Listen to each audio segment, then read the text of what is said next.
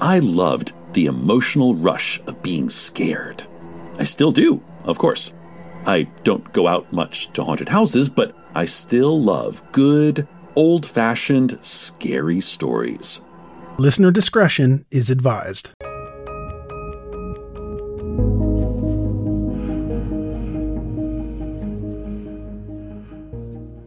Mom deserves the best, and there's no better place to shop for Mother's Day than Whole Foods Market. They're your destination for unbeatable savings, from premium gifts to show-stopping flowers and irresistible desserts. Start by saving 33% with Prime on all body care and candles. Then get a 15-stem bunch of tulips for just $9.99 each with Prime. Round out Mom's menu with festive rosé, irresistible berry chantilly cake, and more special treats. Come celebrate Mother's Day at Whole Foods Market.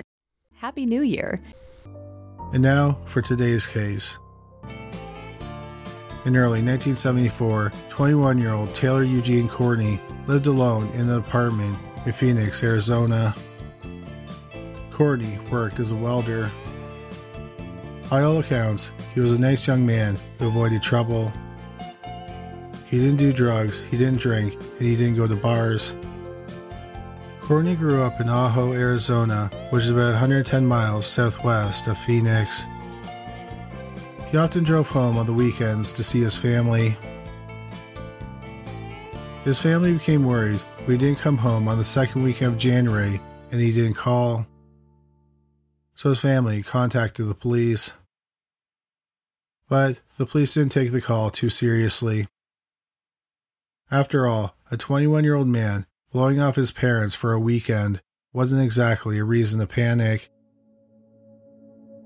Then, on January 15th, 1974, the police in Phoenix were called because a pickup truck had been abandoned on a street. The truck was on blocks and the tires were missing. The passenger door was open. Inside the cab of the truck was a considerable amount of blood. The police learned that the truck was registered to 21-year-old Taylor Courtney, who lived about 3 miles from where the truck was found. The police went to his apartment, and when no one answered the door, they entered it. Courtney's apartment was bathed in blood. It was like something out of a horror movie. The officers found the dead body of Taylor Courtney face down on his bedroom floor. The homicide detectives turned over the body to inspect it. If the crime scene wasn't shocking enough, the detectives were treated to another shock. Taylor's penis, scrotum, and testicles had been cut off. The officers searched the apartment and they couldn't find them. It appeared that the killer took the genitals with him. The medical examiner determined that Taylor had been dead for 6 days. He had been shot in the head 3 times and stabbed 6 times. Then his genitals were removed post-mortem. Based on the amount of blood in the truck, the police surmised that he was shot and stabbed in his truck and then dragged into his apartment where he was mutilated. The police technicians found several fingerprints, including some in blood. The problem was that there was no computerized fingerprint system at the time, so fingerprint comparisons had to be done manually. This was only helpful if the police had a suspect and they could compare the fingerprints. Unfortunately, in Courtney's case, they had no suspects. Courtney stayed away from trouble, and no one the police interviewed knew why someone would want to kill him, especially in such a grisly fashion. Without any leads, Taylor Courtney's case went cold. Here is a quick word from our sponsor. We take this few seconds off to inform you, our valued loyal listener, about the best health and fitness podcast shows from the Nespod Studios. Join us as we give you the best of the best health and wellness updates you can rely on for the treatment of chronic health problems. Classic functional medicine back to basics health tips and special updates from the best doctors in the United States of America. Check out this health and wellness podcast shows. Explore Health Talk Weekly, Healthy Lifestyle Matters, Excellent Health Digest, Healthy and Free Daily, and last but not least, Weekly Health and Fitness Corner. Also, Check out Nasty Boy CC, the truest story never told fiction podcast, for that real life on the go experience with the 27-year-old golden boy, who made our guest invite #1 list. He tells us about his story as it happens in real time and in real life. It's Nasty Boy CC, the truest story never told. Go get a load of that happiness, because happiness is healthy as we know it. Join us every week as we continue to provide you the best of health and fitness wellness updates from around the globe. Enjoy the show.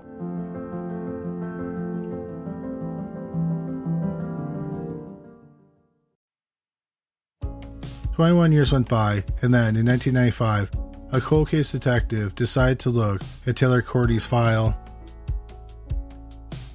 A lot had changed in those 21 years.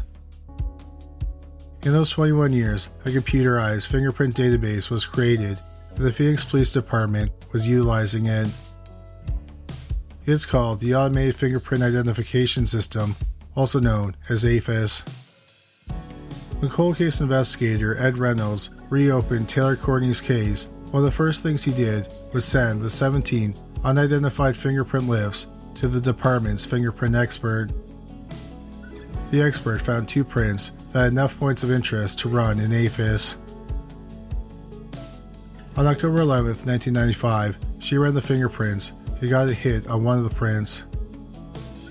It belonged to a man named Larry Gibson. Gibson had been a high school friend of Courtney's. Gibson had been arrested in 1977 for armed robbery at a convenience store, and that's why his fingerprints were in the system. He ended up serving 17 years in prison for the robbery.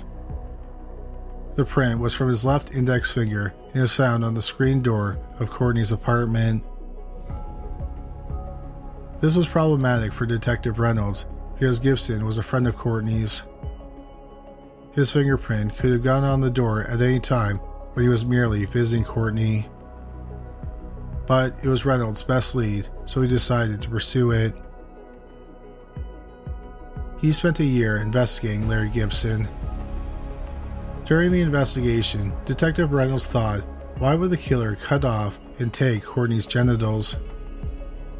One theory he came up with was that Courtney may have been having sexual relations with a woman who was in a relationship with another man.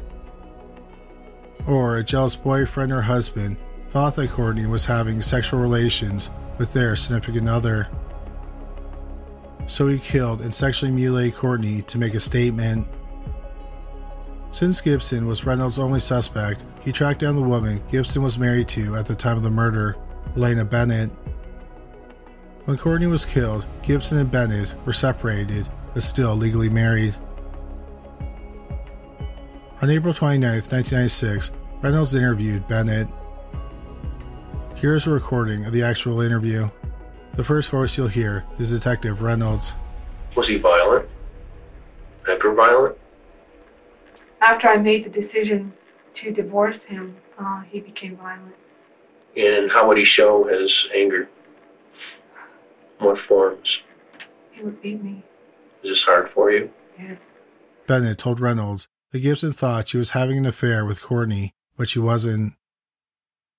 Then she told Reynolds about a disturbing altercation she had with Gibson about 2 weeks after the murder.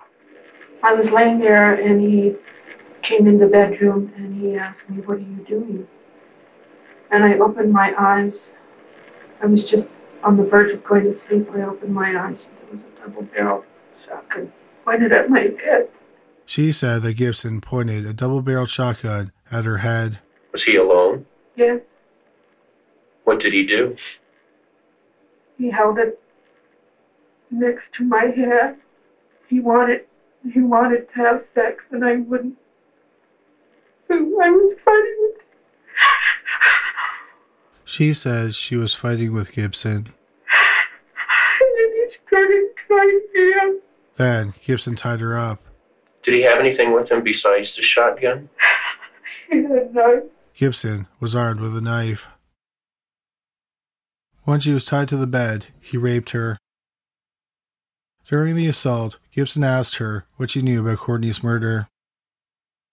Bennett denied knowing anything about it. When Gibson was done, and just before he was getting ready to leave the apartment, he handed Bennett a box. The detective asked Bennett what was in the box, but she wouldn't tell him. The interview ended a short time later. 2 months later, the detective and Bennett spoke on the phone. She was ready to talk about the package. I remember what was in the package. What was in the package? It was the body pieces. Okay. And that's pretty hard for you to say, isn't it? Yeah. Now, let's be a little bit more specific. You said the body pieces. Just for the sake of it, what body pieces are you talking about? It looked like a big thumb. A big finger. But it wasn't a finger, was it? No. What was it? It was the penis. Okay. And were there testicles there also? Yes. Did you ever confront him with why he gave you a penis and testicles? No. Never. Ever. Not ever. Did he have any smart comment to make to you when he gave it to you? He smiled and he said, "This is from my mom's house. Can I go ahead and keep it in your freezer?" Bennett said that after that night, Gibson called her several times and asked her if she ever looked in the box. He then asked her what she did with it, and she said she had incinerated it. Detective Reynolds then decided it was time to talk to Larry Gibson. He interviewed him on June 21st, 1996. One thing he wanted to do was see if there was a logical explanation as to why his fingerprint was on Courtney's screen door. Here is a quick word from our sponsor. We take this few seconds off to inform you, our valued loyal listener, about the best health and fitness podcast shows from the Nespod Studios. Join us as we give you the best of the best health and wellness updates you can rely on for the treatment of chronic health problems. Classic functional medicine back to basics health tips and special updates from the best doctors in the United States of America. Check out this health and wellness podcast shows. Explore Health Talk Weekly, Healthy Lifestyle Matters, Excellent Health Digest, Healthy and Free Daily, and last but not least, Weekly Health and Fitness Corner. Also, check out Nasty Boy CC, the truest story never told fiction podcast, for that real life on the go experience with the 27-year-old golden boy, who made our guest invite #1 list. He tells us about his story as it happens in real time and in real life. It's Nasty Boy CC, the truest story never told. Go get a load of that happiness, because happiness is healthy as we know it. Join us every week as we continue to provide you the best of health and fitness wellness updates from around the globe. Enjoy the show.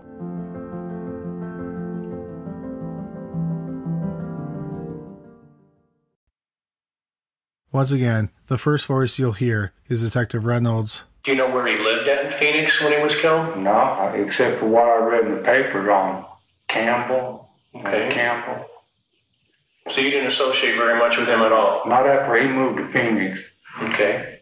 He then asked him about the story Elena Bennett told him that happened 2 weeks after the murder. You held your wife hostage in her home at the barrel end of a shotgun, and you tied her to the bed and you raped her. I did not. Reynolds then went back to questioning him about the fingerprint evidence. You've never been to Taylor's I've never apartment? been to Taylor's apartment. Never. Never. Had never been there. Then how'd your fingerprints get in there? I don't know. They're in there. I had never been there. They're in there. I had never been It took there. me 22 years to get those fingerprints identified, and they're your fingerprints. I had never been there. Larry Gibson was subsequently charged with first-degree murder. He went to trial on December 3rd, 1998, 24 years after the murder. The trial lasted 7 days. The evidence against him was the single fingerprint and the fact that he told Detective Reynolds that he had never been to Courtney's home. The prosecution said that the only reason he had to lie was because he had killed Courtney. Elena Bennett also testified by getting the box with the genitals. The jury found Larry Gibson guilty of first-degree murder. He was sentenced to life in prison. In April 2000, Gibson did a phone interview with AETV's Cold Case Files for prison. He denied ever giving Bennett the package she described, and he claimed he was innocent. I'm not angry at my ex-wife. She said what she thought was right. I can't change what she said or her opinion of me. I'm angry at Reynolds. I'm angry with the system for putting me in prison for something I didn't do. If you couldn't make out what he was saying, Gibson says, "I'm not angry at my ex-wife. She said what she thought was right. I can't change what she said or her opinion of me. I'm angry at Reynolds. I'm angry with the system for putting me in prison for something I didn't do." But he still couldn't explain how his fingerprints were found on the screen door. I wish I could. Like I said, there's a possibility that somebody could have lived there before Taylor Courtney, and I could have been on the see then. Gibson said, "I wish I could. Like I said, there's a possibility that someone could have lived there before Taylor Courtney, and I could have went over to see them."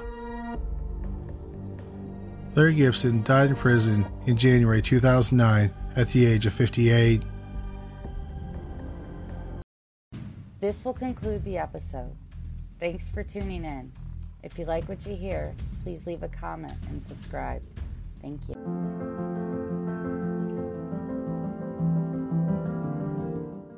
We have a great show today, but first, take a second to make sure you've subscribed to our show wherever you're listening to podcasts.